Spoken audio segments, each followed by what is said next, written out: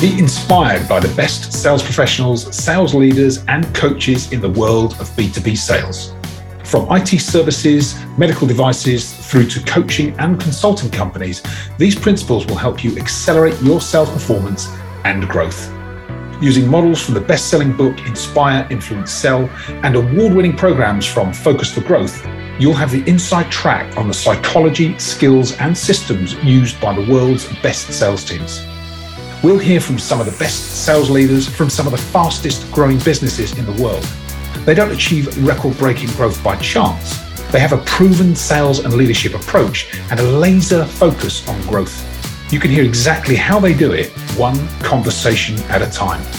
This is the Inspire Sales Podcast, and I'm your host, Justin Lee.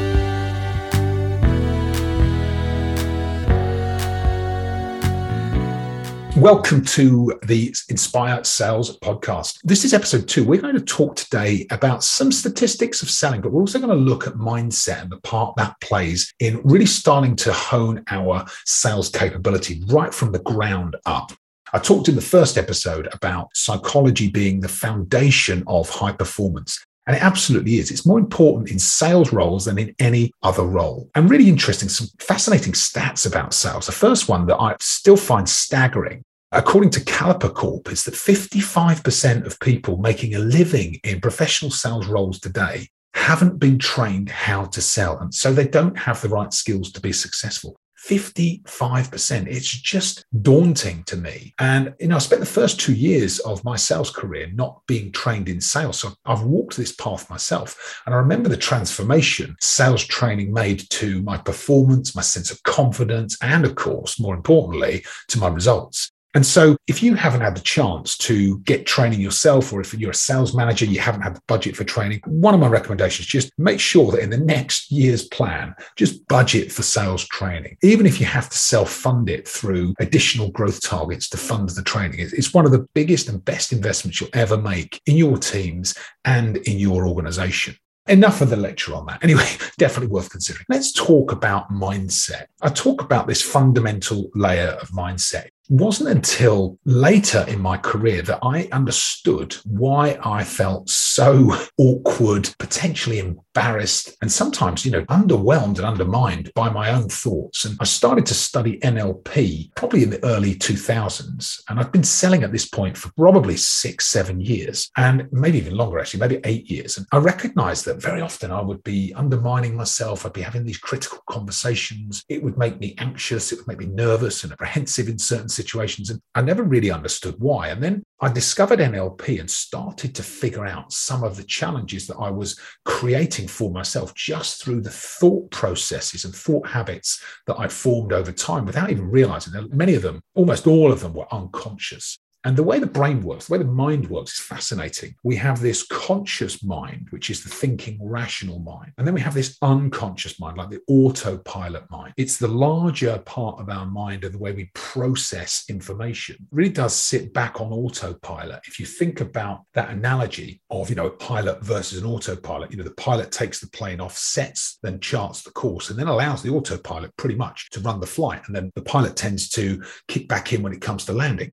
Our mind's very similar. We have this rational, immediate conscious awareness, and then we have this autopilot that does most of the work for us. And it just happens in the background if we haven't taken the time to think about it, be deliberate about it, and start to reprogram it. There's a great book called The Chimp Paradox. And if you haven't read it, it's definitely worth reading because it talks through these principles of how the conscious and unconscious or autopilot part of our mind works. But I'm going to talk today about mindset and thinking about the difference between a growth mindset and a fixed mindset. These two mindsets are really pivotal when it comes to selling. And if you look at the reasons why we would do this, if the evidence is really interesting around people who have developed and cultivated a growth mindset. What it shows for people who have developed their mindset is they tend to have less anxiety, less stress in their life. They appear happier, they feel happier, they get immeasurably happier. They have higher levels of performance and output. And it even strengthens the immune system because, of course, the mind and the body are connected. And so the mind can create and generate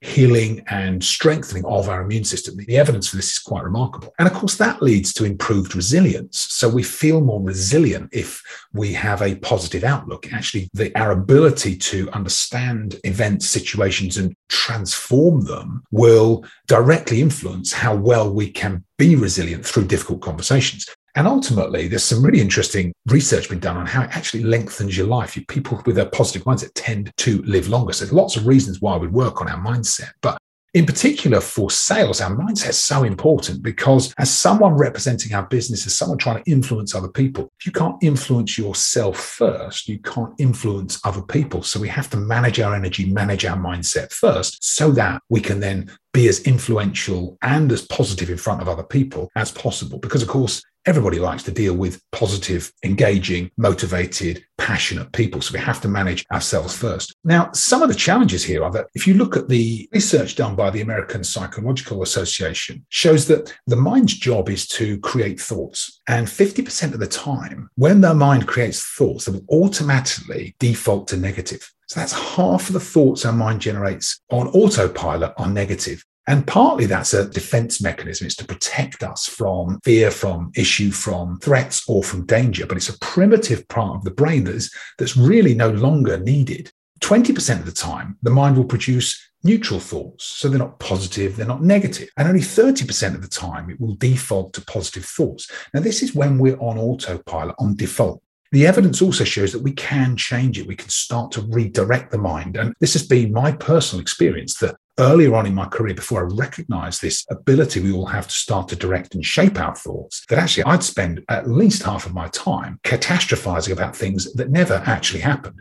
You know, there's this phenomenon in psychology called state contagion. And what that means is that whichever in a relationship between us and let's say a customer or our team, or our peers, our state, the emotional state we're in, the predominant state is contagious. So we tend to find that people who are really positive can lift the mood of other people. People who are really negative can drain the mood. And I've heard this term, you'll have heard it, I'm sure, before, this mood hoover, where someone just sucks up any positive, good vibe in our environment. And what we have to recognize is that state contagion is a phenomenon that happens because the brain has an open loop system. It's part of how we communicate. It's great for connecting with other people, for managing relationships, building rapport, which we'll talk about in a future episode. But it can be a real trap if we spend time with negative people. Or if we feel negative ourselves, we really have to start to manage ourselves and recognize that we are contagious. And is the emotional state we're in worth catching? It's a really useful question to ask yourself. Is your emotional state worth catching? And would you want to spend time with you? It's a question I ask myself very often. And so it starts to get us thinking differently about how we manage ourselves and how we take ourselves into different situations with customers. There's 5 principles I talk about that help us to start to cultivate a growth mindset. The first is to start to recognize when we know that our mind's job is to produce thoughts and it's going to produce them on autopilot, and most of the time they become negative. We just start to become aware. Awareness is the first step to change. So step 1 is start to become aware of your thoughts. Notice the positive, notice the negative, notice the neutral. And then once you're aware of them, the second step is start to direct your focus and your thoughts towards those thoughts you want. So you just start to, in any situation, if you notice you're in a negative thought, ask yourself this question: what do I want to think instead? What do I want to think and focus on instead? What result do I want instead? How do I want to feel instead? Really interesting that once you're aware, you can start to redirect your focus and your thoughts. And that changes how we feel about things, and over time starts to improve our self-confidence. The third step then is to notice we all have this inner voice. It's like a continuous commentary that goes on in our minds. And there are very few people on the planet, a really small number, that claim they don't have an inner voice. I can't relate to that because mine's going on almost all the time, even in my sleep. So this inner voice is like this continuous commentary. And what's interesting is that in psychology circles, they refer to the inner voice as the inner critic because it's constantly criticizing and undermining us. And what I've learned over the years is that you can move that critic with training, with the right questions, with the right direction. You can move it from critic to coach. And that's a really important thing that we can do for ourselves, and we can do it for other people around us, because the more we're able to redirect ourselves, the more we can help and shape the people that we spend time with, whether be they customers, be our teams, our friends, our families. Once you start to manage yourself more effectively, you can manage the interactions with other people more effectively. So this starting with us is so important. When I first learned these in early 2000, these principles, I was also advised to set up a series of positive triggers to start to maintain my awareness and attention of the changes I was looking to make. So the triggers used to be things like notes to myself, notes on the fridge, notes in my phone, notes in my wallet, notes. I had Post-it notes on the dashboard of my car because I was a field-based sales rep at that stage. I had notes on my computer screen, just small notes that would just prompt me, almost wake me up, bring me out of autopilot,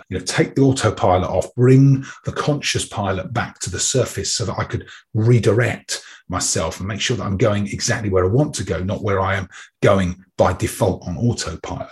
And this principle about inner coach, moving from critic to coach is really useful. It's about the quality of the questions that we ask ourselves. What are the questions that you ask yourself on a regular basis? I've been guilty in the past. You make a mistake and you might hear yourself talking to yourself. How did you mess that up so badly, you idiot? Or what's going to go wrong next? Or just where you put your focus and attention, that tends to proliferate in your life.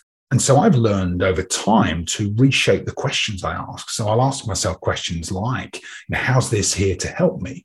What do I need to learn from this situation? How do I use this as an opportunity? What do I need to change to make sure that I'm better next time? And how do I grow from here? The kinds of questions that we ask really do shape the way we think, the way we feel. And these small acts can really change the whole trajectory of your life and your career. So I encourage you really to think about this mindset piece. It's so important. And one of the final topics I'll touch on before we close this episode is this principle, again, from positive psychology, of visualization, or as they call it, mental rehearsal, positive mental rehearsal. And what that means is that we start to visualize and create a representation in our minds or a movie in our mind about the successful outcome that we want to happen. And if it's a sales interaction, perhaps with a really difficult customer, you might spend some time in advance of an important meeting, just getting yourself calm, visualizing exactly what you want to happen in that meeting, maybe a positive response from the customer, connecting, developing strong rapport, seeing the customer positively respond to your questions, to the discussion, noticing positive body language, you explaining and matching the benefits to the customer's need, the customer engaging, leaning in, giving you positive buying signals, some agreement, appreciation, and commitment from the customer, right the way through to, next meeting, future plans, shaking hands, and really enjoying the interaction and having a positive outcome. Just going through that mental rehearsal in your mind, especially in advance of some of those trickier conversations, trickier meetings, can start to wire your brain for greater success. You start to expect success. And, when you manage yourself and you go into customer situations where you have this expectation that things are going to turn out the best way possible, you project an energy, you project a confidence that the other person picks up on because of this open loop system that we have in the mind. And over time, what you'll find happens is you expect success, the customer expects success, they see that as confidence, and you just become more attractive to them as part of that interaction. There is absolutely no downside to managing your mindset, cultivating a growth mindset over time. Because as we start to expect success and start to prime ourselves for success, on the odd occasion where we don't meet our own standards or we don't meet that visual representation we have, then whilst that might be a surprise, what it means is, for the most part, actually, we're constantly feeling good about the approach we take and the confidence we have in ourselves just by expecting the right outcome in advance. And so by priming ourselves, managing our mindset, we do ourselves a service, we do the customer a service, and we start to set ourselves up for greater success in the future. And we cover mindset first because we can talk about sales process, we talk about results, performance, but unless we manage ourselves first, feel good about ourselves, build that self-confidence, we're always going to undermine ourselves if we haven't managed ourselves first. I'd love to hear your feedback on this. If you'd like to get in touch with me, please do. Share, what do you do to manage your mindset? If you're a sales leader, how do you help your team stay positive, stay focused, believe in themselves? There's another activity that I know clients of mine have found really successful, and what we call an experiences inventory. So you create a list of all of the reasons why you should be confident, all of your successes, all of your experience, the performance that you've been able to demonstrate in the past, some of the key challenges you've overcome, some of the key customers you've worked with, the successes, the wins, the goals you've set and achieved, the progress you've made over time. And when you build out that list, especially if you go back, 2, 5, 10, 15 years, really does start to give you a sense of self-confidence when you just list out all of the reasons why you should be confident, you should have high self-esteem, and you should believe in yourself and your organization. I'd really encourage you, if either you've had wobbles in your confidence in the past, and I certainly have, or you've had friends, colleagues, or team members that have had wobbles, share some of the principles from this podcast. Whilst we're talking about sales is our context today, this is so much bigger than our work or our career. This is life-changing. These are life-changing principles. This is a life-changing approach to managing yourself, becoming more confident, developing self-esteem, and really going for what you want for in your life. I hope you've enjoyed today's episode. Next time, we're going to talk about some of the other principles from sales. We'll talk about the customer journey and how we manage that customer journey. Then we'll start to look at the plans and how do we shape simple, really powerful and effective sales plans so that the team we engage in it. It doesn't feel like a laborious task. It's actually something that's going to set us up for greater success in the future. If you'd like to get in touch with me, please do. As always, details are in the show notes. I look forward to seeing you on episode 3. I hope you're enjoying it so far. Feel free to share this with people in your network if you'd like to. Take care. See you next time. Genuine thanks for listening to the Inspire Sales Podcast. We hope you enjoy learning some of the most cutting-edge sales techniques and getting close to some of the greatest sales leaders in the world now and in the future. If you'd like to explore further, please feel free to visit our website, focusforgrowth.co.uk. And if you'd like to take our Sales Acceleration Scorecard and discover your sales and influencing score, then check out the show notes for the link in the bio. If you have enjoyed this episode, please hit the subscribe button. If you know people in your sales and leadership network that you think would like to listen to, then please share this episode with them. I'd be very grateful. If you'd like to get in touch with me, please feel free to do so. If you have suggestions for further guests, or if you'd like to appear yourself, please contact me or my team. You can connect with me. I'd love to hear from you. My social profiles are in the show notes, and I look forward to being with you on the next episode. Thanks again for listening. See you soon.